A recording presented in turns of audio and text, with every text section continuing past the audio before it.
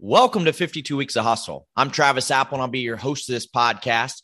After spending my entire career in the sports sales industry, I wanted the opportunity to give back to those individuals that want to get in this business, or for those individuals that are in this business that want to continue to excel at an elite level. For those of you who know me, hustle has always been important, hence the name. This podcast is presented by General Sports Worldwide and the Clubhouse. GSW is certainly picking up steam in search, recruiting, training, and consulting. The Clubhouse is a career development platform consisting of monthly webinars, in-depth training vault, job board, mentorship platform, blogs, and a focus on mental health. Be sure to sign up for a free membership at theclubhousecareers.com. In addition, thanks for everyone that has supported the book, Hustle Your Way to Success in Sports Sales. For season 3, I'm going to have the privilege of sitting down with industry experts to discuss their career path, 3 key topics that are current in the industry, 3 hustle hot seat questions, 3 pieces of advice, all under 24 minutes. Now on to our guests this week.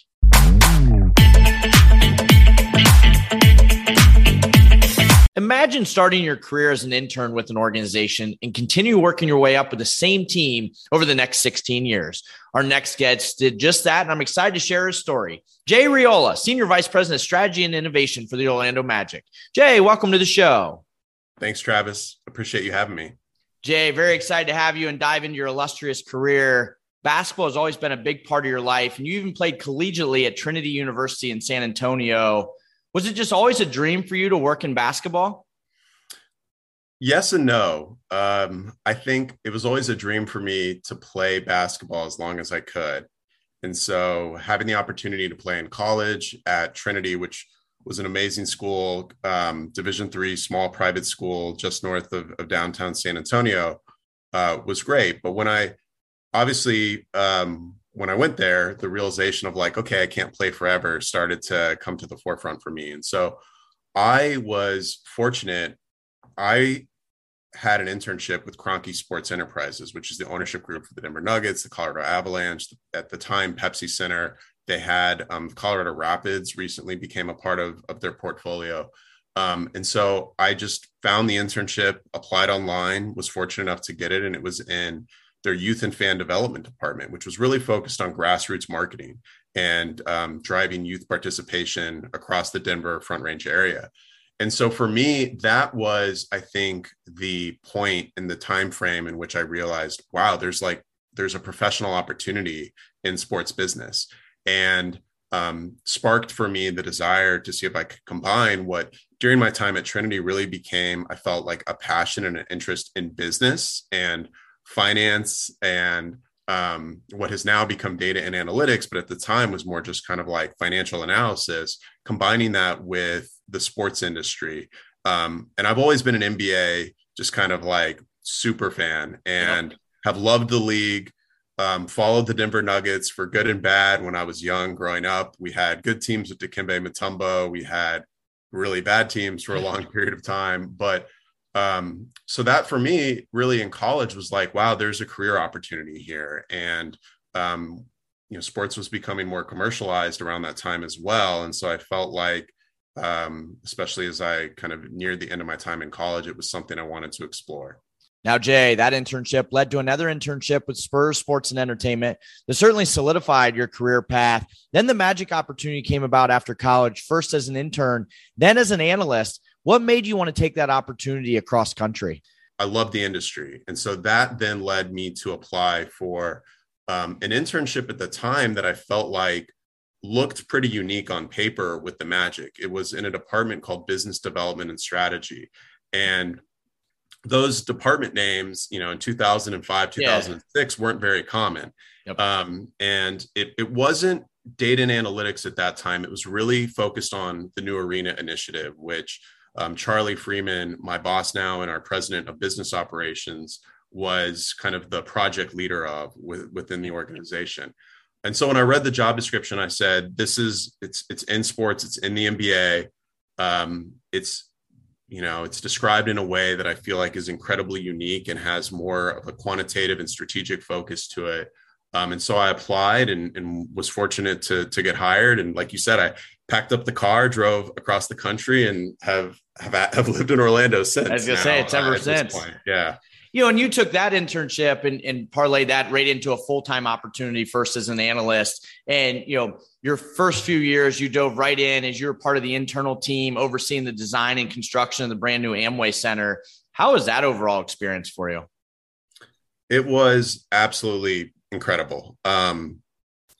Super educational, crash course in so many different areas, from sports business to a public-private partnership working with the city of Orlando to get the financing in place for the new arena. And so my internship year was really a political campaign. We, as the Magic, were working together with Florida Citrus Sports and a coalition that was trying to get a new downtown performing arts center. And the mayor of Orlando, who's still our mayor today, Mayor Buddy Dyer, had a community venue blueprint vision, which was over $1 billion in community venues to enrich the lives of Central Floridians. And so it was a new downtown sports arena, a new performing arts center, and renovations to Citrus Bowl Stadium, which is now Camping World Stadium. And so for us, it was truly about, kind of messaging this opportunity, getting public support, and eventually getting both the city of Orlando and Orange County government to vote in favor of the plan to move forward that allowed for ultimately the construction of the venue. So my internship year was really focused on that. Once the plan was approved, I transitioned into more of a financial analyst role. The team contributed. In total, it was just under like $100 million, but it was $50 million in cash. We served as kind of the backstop for any cost overruns. We gave a big donation to the Performing Arts Center. And so I worked as a financial analyst to help kind of secure that financing and build a pro forma model, which, was incredible to be a part of. And so I was really like working in Excel and taking direction from Steve Griggs, who is our EVP of sales, and people like Chip Bowers and Chris Dorso and these executive sales and partnership and marketing leaders to understand how a new arena could drive incremental revenue to the organization. And then once kind of financing was in place, I was a part of, as you mentioned, the project team that oversaw design and construction. And so you talk about just learning about sports business. We worked with every department at the Magic to understand their operating needs and to try to account for those in the design of the new arena. And so we toured the country looking at other arenas and other stadiums and understanding, what was done really well and what could have been done better. How was the fan experience changing as technology became more important? And so I really look back on that and feel like it was an incredibly unique opportunity and an immersive opportunity to learn so much and to get to be a fly on the wall for so many different conversations and meetings that I feel very fortunate to have had at any point in your career, but especially an early point in my career, to just kind of open my eyes to the comprehensive business and what matters to people in different roles. And so, I think that for me was just like, I look back and say, like, for kind of an early phase launch into this industry, I couldn't have asked for a better opportunity. Yeah, you basically got a master's and a PhD in the business in your first couple of years. And, now, Jay, over the next 16 years, you've held 8 different roles with the Magic. And so what do you feel like you've done on such a consistent basis to just continue to get elevated and take on more and more responsibility? So there's a couple things that I feel I've done and that I've also just been the beneficiary of. And I probably would say that they're connected. And I actually, as I mentioned to you, I listened to your podcast. I listened to Eric Platt, and I heard him talk about his willingness to take on new projects. And as the organization, the Atlanta Hawks, implement new initiatives, just a willingness to kind of step forward and work on new areas and kind of become a subject matter expert. I feel very similar here. Obviously, a big part of that was the arena initiative and just the fact that there were so many new things happening.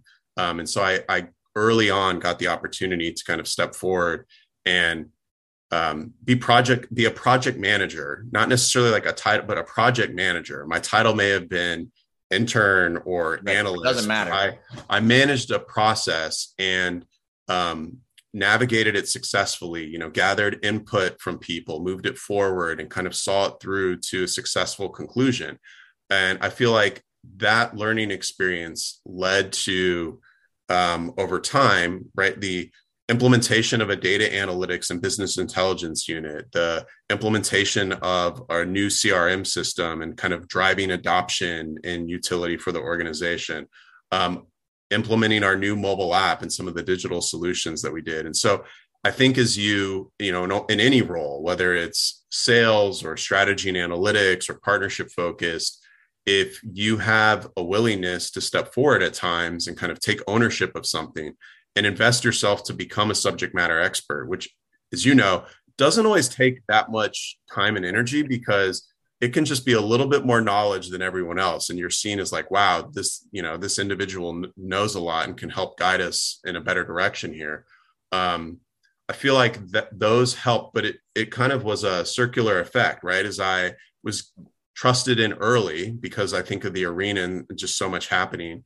But as I successfully led some projects through to completion, I was identified as someone when a next project came up who could move something else forward. Hey, this is our person.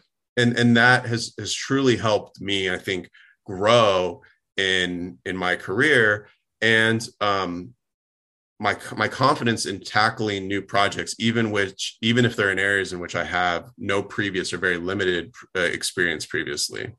And I think it's great advice. It doesn't necessarily matter what your title is. It's what are the true responsibilities you're given, and are you immersing yourself to become that expert of it? And now the Magic and yourself have always been on the leading front and pioneering many digital products that help improve fan experience and business results. To name a few: Fast Break Pass, flexible ticketing, Magic Money, Magic Rewards. In addition, Jay, you're helping lead the selection and ultimately renegotiation of some key technology partners, including the team SaaS, Ticketmaster, VenueNext, YinzCam agreements. And so as you look at it as a whole, in this business, we talk a lot about innovation and technology.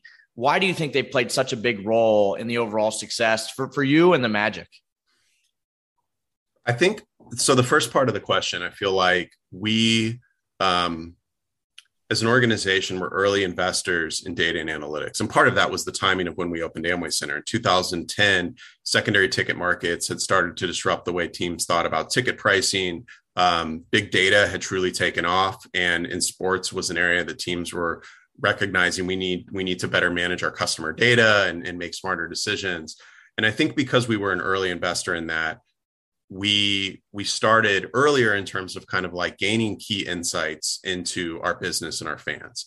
And I credit our executive leadership and our ownership. And I think they have embraced that data doesn't just lead to reporting and dashboards, but it leads to insights that we should embrace and figure out how to transform our business to improve based on those. And so an example, right, is like, we know that season ticket holder retention is in large part due to whether a season ticket holder is using their tickets and getting value back from it. Obviously, we would love for that to be personal attendance, but if you can't attend, are you reselling them? Are you successfully giving them away?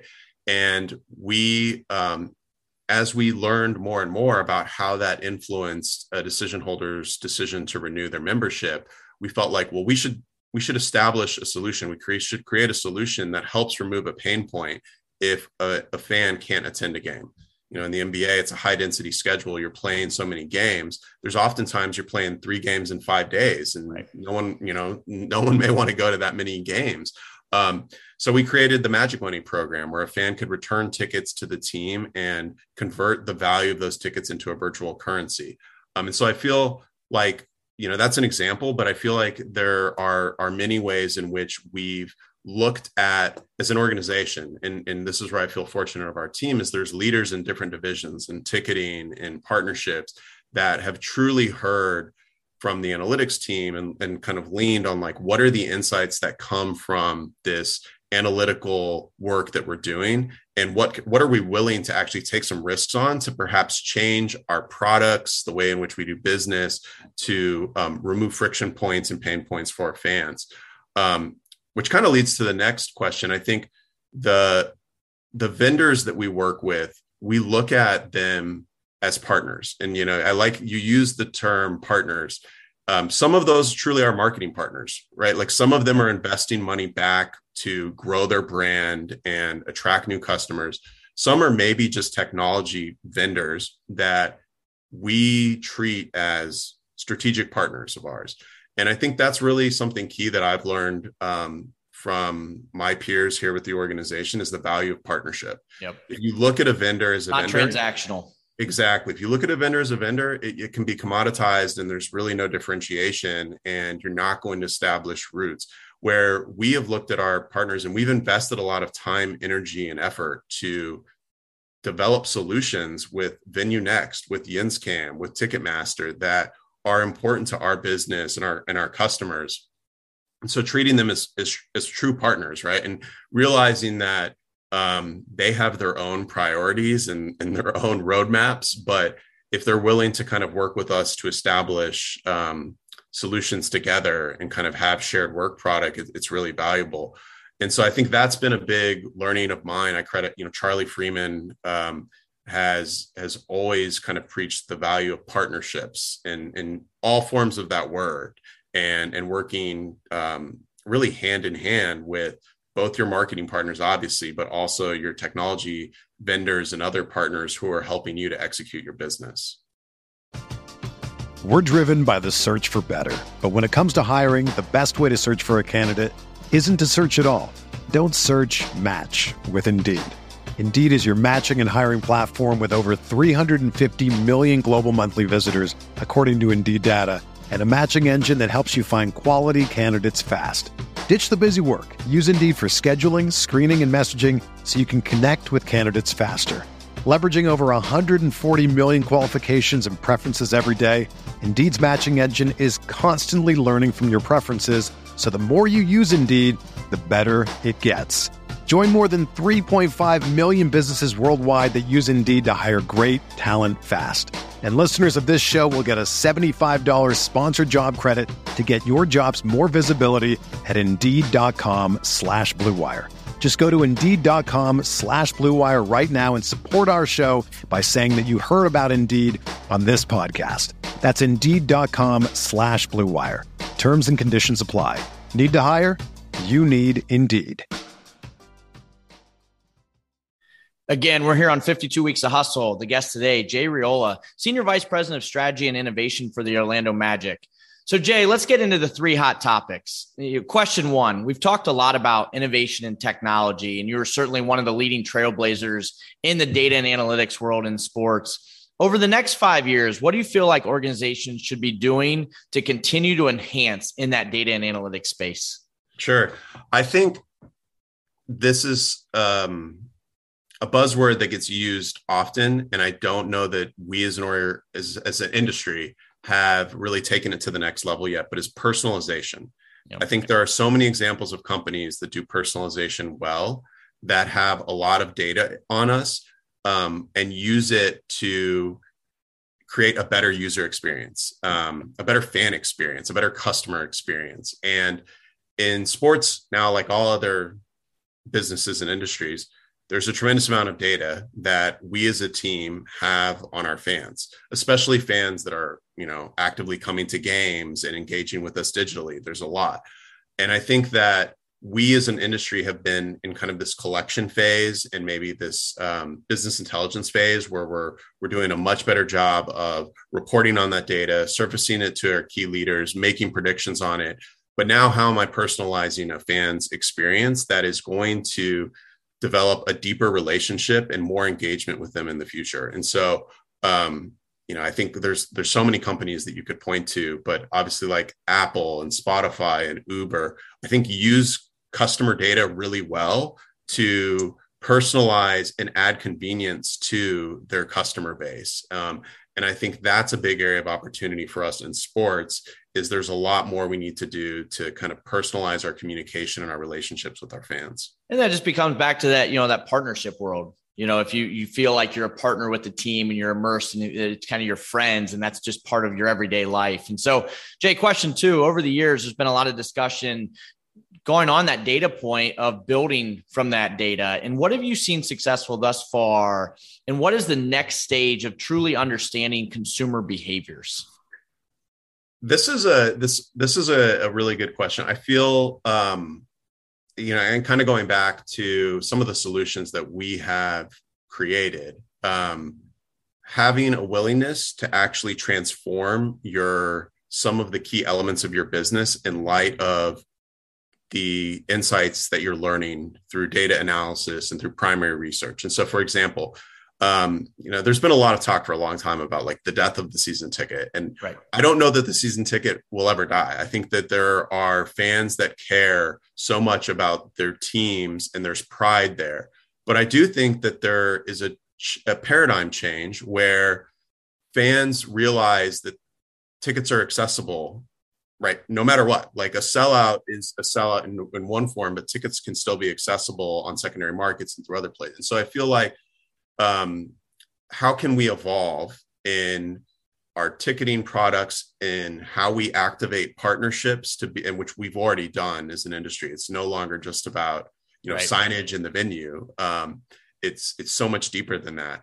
And I think, there's a lot of opportunity for us to, I think, go even further though, and truly recognize through data, like what matters to fans and not be as rigid and like, well, this is what we're selling. And this is how we've structured what we go to market with. So product innovation, I think, is a key area for us. Another area I think that we all acknowledge is just kind of the future of viewership and how streaming and subscription and accessibility are going to be important for us, because the traditional cable television model or satellite television model is something of the past. And so I think that there's a lot of kind of innovation and change that is already occurring, but can continue to evolve going forward. No, absolutely. And finally, question 3, Jay, in addition to your busy career there at the Magic, you've also taken the liberty to go back and be an adjunct professor at the University of Central Florida. What's one piece of advice every individual should know about the sports business? I think, I tell the students in my analytics class at UCF, it's more competitive now, but there's so many different ways you can be involved in sports business. It is not just working for a team or a college property or some other sports property. There's sports architects, there's contractors, there's attorneys, there's agencies that do marketing research. And so I feel like there is a tremendous amount of area that if you're interested in working in sports, to not just feel that the opportunities available to you are working with a team or a league or a sports property. And I think that can kind of change the way that someone looks at securing a job and growing their career. It can inform that in a lot of different ways. And so, you mentioned like 4 or 5 different technology partners that we work with that right. are specialized in software solutions in sports and entertainment. And I think those are all right. Like those are all areas as well. So that's a bit of advice I tell someone interested in sports, is it's a lot more than just the team logos and clubs that you see on the field or the court. Yeah. Jay, what a great career. You recently named the Sports Business Journal 40 Under 40. Congratulations on that. And ton of great advice. Fun to hear about your journey. So to close it out, I like to put our guests on the hustle hot seats. You ready for this? I'm ready, I think. If you owned a boat, what would you name it? So I think I'd name it Staying Afloat. I like it. If you had to eat one meal for the rest of your life, what would it be? This is easy. Chipotle. If you could go to dinner with anyone, who would it be? One person? Can I have a table of? We'll give you a table. So I'm a big fan of Malcolm Gladwell. I find a lot of his books, his podcast, super interesting. He would probably be one. And then I just read a book, Bill Russell's Go Up for Glory. So, the all-time winningest NBA champion was a player coach. He'd probably be another person I'd want to sit at the table with. To close it out, Jay, what are 3 key takeaways you'd give every listener to be in your shoes one day? So one is be curious. I think be curious, but not just curious about like, oh, well, how does this work? How does this happen? But kind of taking initiative to roll up your sleeves and do some research to figure it out. The second one I would say, and I'm still learning this today, but the value of relationships, and relationship building is a skill, but it also takes time and energy and effort. And And the third, I think, is just the value that can come along with the willingness to be vulnerable. And when you don't know the answer or you're not comfortable, that's oftentimes when growth is most possible and most likely.